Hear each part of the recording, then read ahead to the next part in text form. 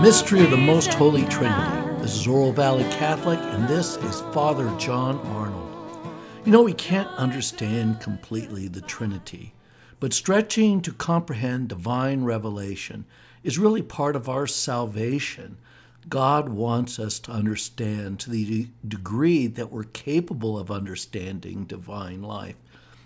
Truthfully, God will always escape us. That's why when we speak of God, we speak analogously. We say God is like something, or we have an example that we say this kind of explains what we believe about the Trinity. But understanding the Trinity ultimately challenges our self-understanding. As you will recall, we are made in God's image and likeness. If you remember last week, I discussed St. Augustine's analogy of the Trinity as lover, beloved, and love. If you don't remember it, I refer you to that podcast. But St. Augustine himself thought that the analogy was somewhat short of the kind of meaningful understanding of the mystery of the Most Holy Trinity, which he really ardently sought in his entire life. But he proposed another analogy that has become even more famous in Lover, Beloved, and Love. And it is seeing the image of the Holy Trinity as part of the image of being a human being. So here's the analogy. St. Augustine reasoned that if each of us is formed in the image and likeness of God, then the Trinity should be present in our conscious way of being. What he proposed was an analogy that compared to the Trinity to our interior conscious life, our memory, our understanding, and our will or capacity for love. So the analogy works like this. When we speak, we first have to remember the words. Then we have to understand their meaning and probably very quickly decide, is this the word I really want to use? And then we have to actively verbalize the words in the act of speaking. We can't speak without remembering, understanding, and pronouncing. These actions are distinct, but form the whole of human conscious interaction with others. St. Augustine proposes that the Father, like our memory, and the Son, like our understanding, and the Holy Spirit, like our will or capacity for love, are like remembering, understanding, and loving. And that is the image of the Holy Trinity written in us. Like the Trinity, these three human activities have an internal order and are shaped in the act of communicating. But they only exist together. They're part of the very same act.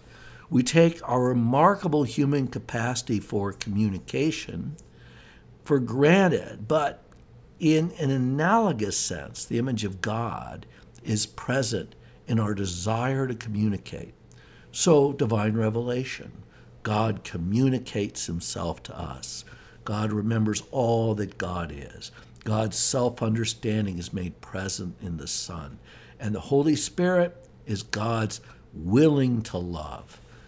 In St. Augustine's prayer life, he sought to understand the Trinity. He didn't seek to understand it like a biologist that might dissect a creature.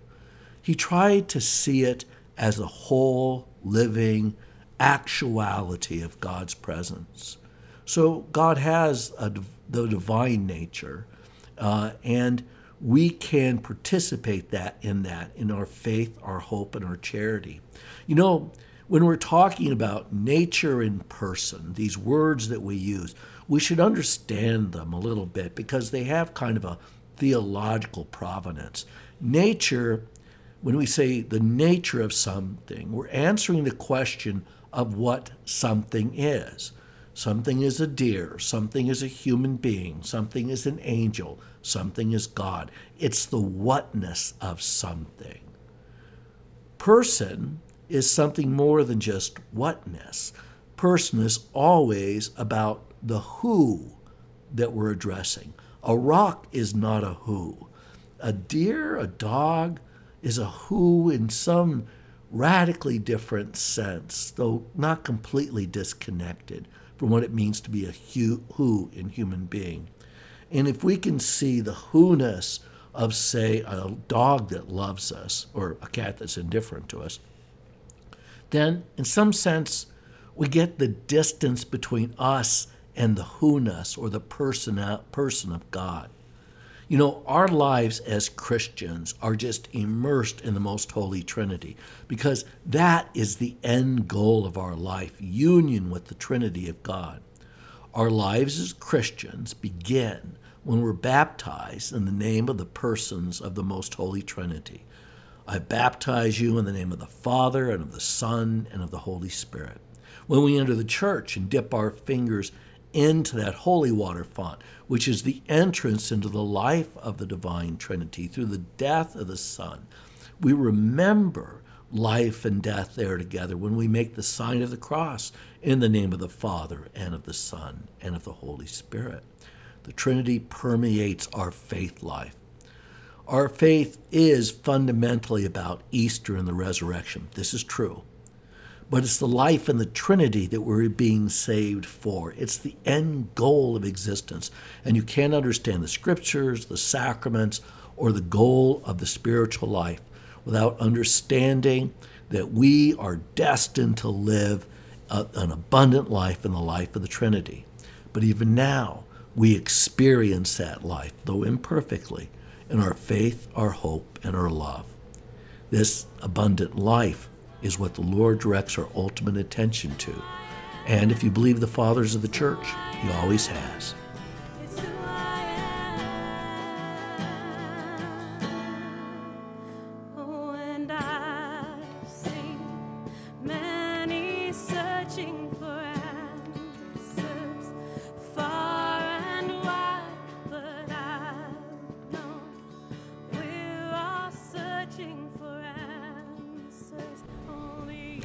You know, during the entire Easter season, I talked about typology and how the identity of Jesus, as expressed in the New Testament, is hidden in the Old Testament.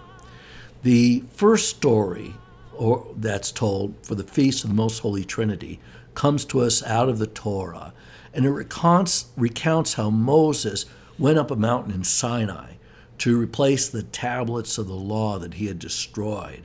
Remember, he comes down the mountain. Aaron and the Israelites are rocking out as they dance before a golden calf. And Moses says, I can't leave you people alone for 30 seconds. And he throws down the 10 commandments and breaks them. Well, he's got to go back up and get them replaced. And so here's what the story said. So Moses cut 2 tables of stone like the first, and he rose early in the morning and went up on Mount Sinai. And as the Lord had commanded him, and he took in his hand 2 tables of stone, and the Lord descended in the cloud and stood with them there and proclaimed the name of the Lord. Cloud stood with them there, proclaimed the name of the Lord. So the English word Lord is always in caps because it's how we translate the Hebrew tetragrammaton, which is YHWH. We could say Yahweh, but these 4 holy letters are words, is a name that the Jewish people won't pronounce. So they'll sometimes say Hashem. Hashem literally means the name, which refers to this tetragrammaton, these 4 letters. But they'll avoid pronouncing the name. We now substitute, I think out of sensitivity for the Jewish people, the word Lord, because Lord means God. So here's continuing on with Exodus chapter 34, which is our first reading. So the Lord passed before him and proclaimed, the Lord, a God, merciful and gracious, slow to anger, and abounding in steadfast love and faithfulness. And Moses made haste to bow his head toward the earth and worshipped. And he said, if now I have found favor in thy sight, O Lord, let the Lord, I pray thee, go in the midst of us, although it is a stiff-necked people, and pardon our iniquity and our sin, and take us for thy inheritance. So consider the imagery. The Lord descended in the cloud. Think of the experience of the Holy Spirit that we talked about last week during Pentecost coming down in tongues of fire, because God comes down in smoke and fire. The Lord then stood with Moses as Christ stood with us. The Lord is the principal title for Jesus, the Son, used by his disciples in the New Testament. In the ancient Christian tradition, St. Justin the Martyr, whose feast we just had, and St. Irenaeus say that appearances of God, like, say, the three angels who come to Abraham in Genesis chapter 18 and 19 to talk about the destruction of Sodom, then Gomorrah, well, that is, again, a typology of the mystery of the Trinity in the Old Testament. The church fathers, as to the story of Moses and the cloud and standing there and passing by, those different elements of this story, said that it was the Son coming to humanity in a way that prefigured the incarnation.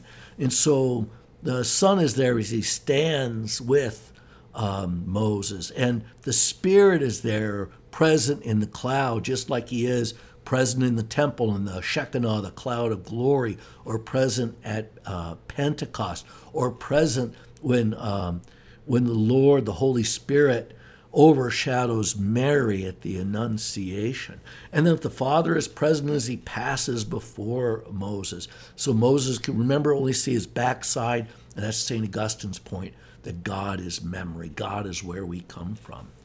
But the Catechism of the Catholic Church says this is the typology of the Old Testament that prefigures the revelation of the interior life of God that we have in the New Testament. And I refer you to paragraph 707 of the Catechism of the Catholic Church, which says, theophanies, a theophany is a manifestation of God. A symphony is, a phono, sound, all this harmonious sounds. But theophanies, sound, phone, is God's sound, this roar.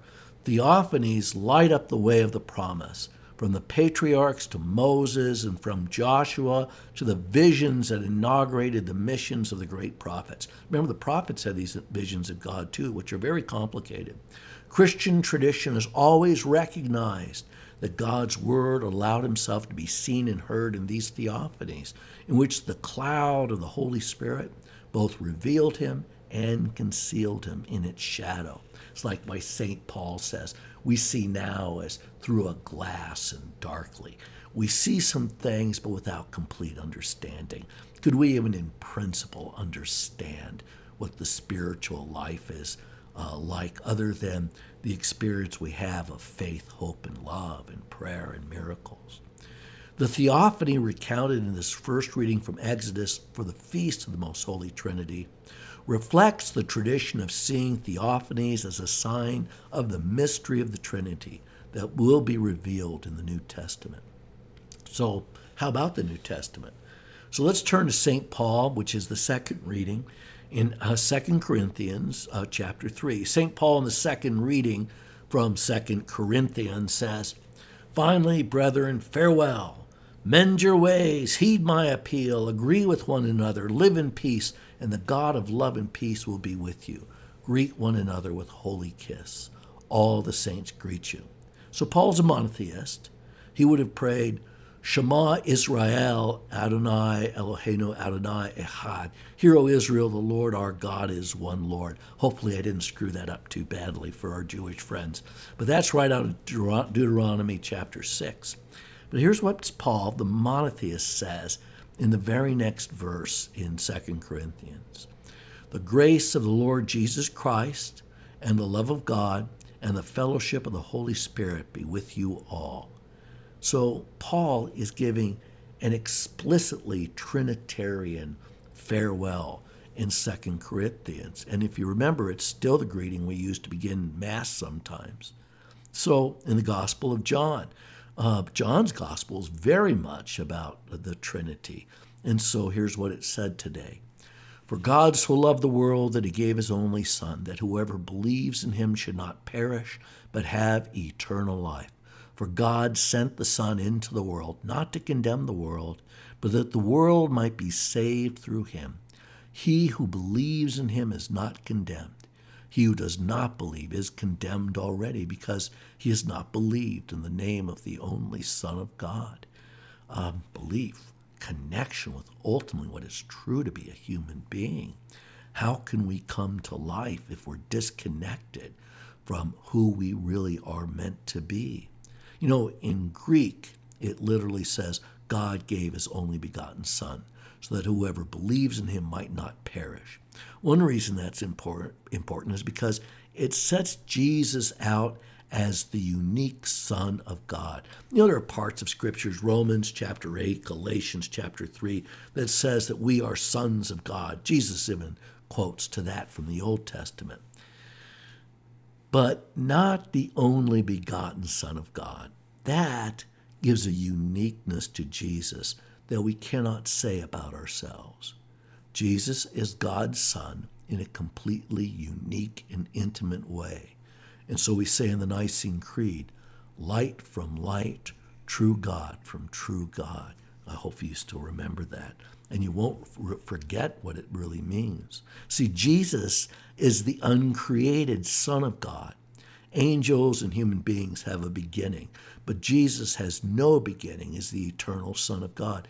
He existed before he took form, became a human being, not just taking on a human body, but actually assuming the nature of human beings in the womb of the Virgin Mary. That's why the incarnation is such a magnificent mystery. Jesus is uncreated and is always the Son of the Father. No other person can claim that. The Greek word that St. John uses is monogenes. Mono means only, and it's really the root of the word monk. And genes, like in Genesis, comes from the word geneo, meaning to bear, to beget. Jesus existed before he became a man. We didn't pre-exist our conception in our mother's womb. No, regardless of what your kindergarten teacher told you, you weren't floating around in heaven until God found a body for you. You did not exist. You know, I had this religion teacher whose little girl asked about this. Mom, where was I before I was in your tummy? And she said, well, honey, you didn't exist. What do you mean I didn't exist? She says. And she became terrified that there was a time that she wasn't. And so Mom said, well, you're an angel in heaven, because that's stories that are told to children. For adults, the reality is we're created from nothing, because we are not things, we are persons, and persons are never things. And God creates us as a person. We're something far more than merely the material reality that is our body. You know, the same thing, the angels, when they were created by God at the beginning of time, they were created out of nothing. Jesus exists as God exists. Angels, human beings, we have a beginning, but Jesus has no beginning and he has no end. That's important because it helps us to understand that from all eternity, there is more than one person in the one God. As Christians, we need to attempt to grasp the basic meaning of the Most Holy Trinity so that we can profess our faith with understanding. You know, God revealed this to us because it has saving importance. There is a reason why we should try to expand our minds to come to terms with God, because this is necessary information to understand how God interacts in our life. You know, at every Sunday Mass, we say the Nicene Creed. Even in Lent and Advent, we say the Nicene Creed. We don't say the Gloria, but we say the Nicene Creed. Why? Because if someone asks you, what do Catholics believe? You just turn to them and you say, we believe in one God, the Father Almighty, creator of heaven and earth, and in Jesus Christ, his only Son, our Lord, who was conceived by the Holy Spirit and born of the Virgin Mary. And you go on from there. And the wise listener knows I just said the Apostles' Creed, not the Nicene Creed. But the Nicene Creed is the fullest expression of the creed. So we worship Jesus because he is divine, and we affirm that in the Nicene Creed, right along with affirming the divinity of the Father and the Holy Spirit. You know, we venerate the Blessed Virgin Mary. We venerate saints. But the difference between veneration and worship is sacrifice. So that when we join in the sacrifice of the Son at the altar, that is only offered to God the Father. That's who Jesus offered it to. That's what makes for worship. The problem with Protestants, these non-Catholic Christians, since they don't have a priesthood, they've really lost the distinction of sacrifice and veneration, worship and veneration. It's really important to have the faith in its integrity.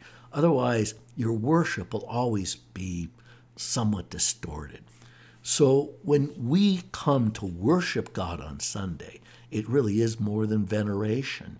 And the Nicene Creed is a part of that act of worship when we affirm that Jesus Christ is consubstantial with the Father. Consubstantial, what does it mean? It means that Jesus is of the same substance or nature as the Father. And remember, nature is the whatness of something. So God, whatever God is spirit. That is what Jesus is. He has that same divine nature. The incarnation is that he assumes our human nature. So with these two natures in Christ, divine and human, it's how he becomes the bridge between us in our material world and the spiritual world that we are made for with life in the Trinity. Human nature is a different nature. Human nature is created out of nothing. We're dust. It's God who breathes his spirit into us. That's the importance of the Pentecost, that God gives us his spirit in the sacraments.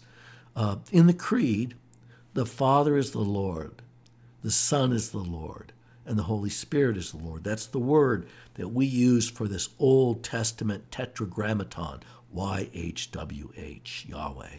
In the Creed, the Father is the Lord, the Son, and the Lord. And that's the essence of the mystery of the Trinity, the Lordship of the Father, Son, and Holy Spirit. And that's why we profess the Trinity on Sundays in the Nicene Creed. Heaven, friends, is our ultimate and blessed end. It's the entry of just us, dust, into eternal life. The wow of the Christian message. The Trinity is our destiny, the ultimate reason the world is made. Christianity isn't fundamentally about morality. It's not fundamentally about ideas. It's about the reality of God and us, and that relationship described and brought to its perfection through Scripture and sacraments and our moral life. But it's the end goal that defines what Christianity is. We partake even now in that divine life through the theological virtues of faith, hope, and charity. I want to take a moment and maybe sum all this up in a prayer that St. Augustine used to say. So I want to talk about St. Augustine's prayer. There's a difference between philosophy and theology. Philosophy is a human enterprise. The Greeks did it, and they didn't believe in God like we believe in God. But they're some of the greatest philosophers of all time. It's a completely rational enterprise. But theology is something different. Theology takes some of the methods and techniques of philosophy, but it's prayerfully directed to an engagement with the mystery of God and how it is that we should understand that mystery as time unfolds around us. But when I was in the seminary, and I started in 94, I've just been ordained 22 years. When I was in the seminary, there was this debate that was in all the journals. I used to sit in the library and love to read all this stuff, mostly ignoring the stuff my professors told me to read. But anyway, this stuff was interesting. And so the argument was whether or not a theologian had to pray or whether or not you could just do theology as an intellectual exercise using the techniques of philosophy, because, like I say, they overlap. To me, that's ridiculous. For St. Augustine, it would have been absurd. I think the right answer is that theological engagement with God, even by a trained theologian, or even in your own creative understanding of God, which is the act of theology, as you try to come to a personal understanding in union with the church of God's presence and God's activity. Fundamentally, it's more than merely an intellectual enterprise. I believe I am on solid ground when I tell you that you have to pray to really enter into divine life with God. Pray to understand your faith. St. Therese of Lisieux, the great doctor of the church, said meditation, contemplation, it's just thinking about God. It's doing theology in a prayerful way. So I know St. Augustine and the fathers of the church would tell us, pray, pray, pray. Religion is more than just information. So here's St. Augustine's prayer. O Lord my God, my one hope, listen to me lest out of weariness I should stop wanting to seek you, but let me seek your face always and with ardor. Do yourself give me the strength to seek, having caused yourself to be found, and having given me hope of finding you more and more. Let me remember you. Let me understand you. Let me love you. Increase these things in me until you refashion me entirely.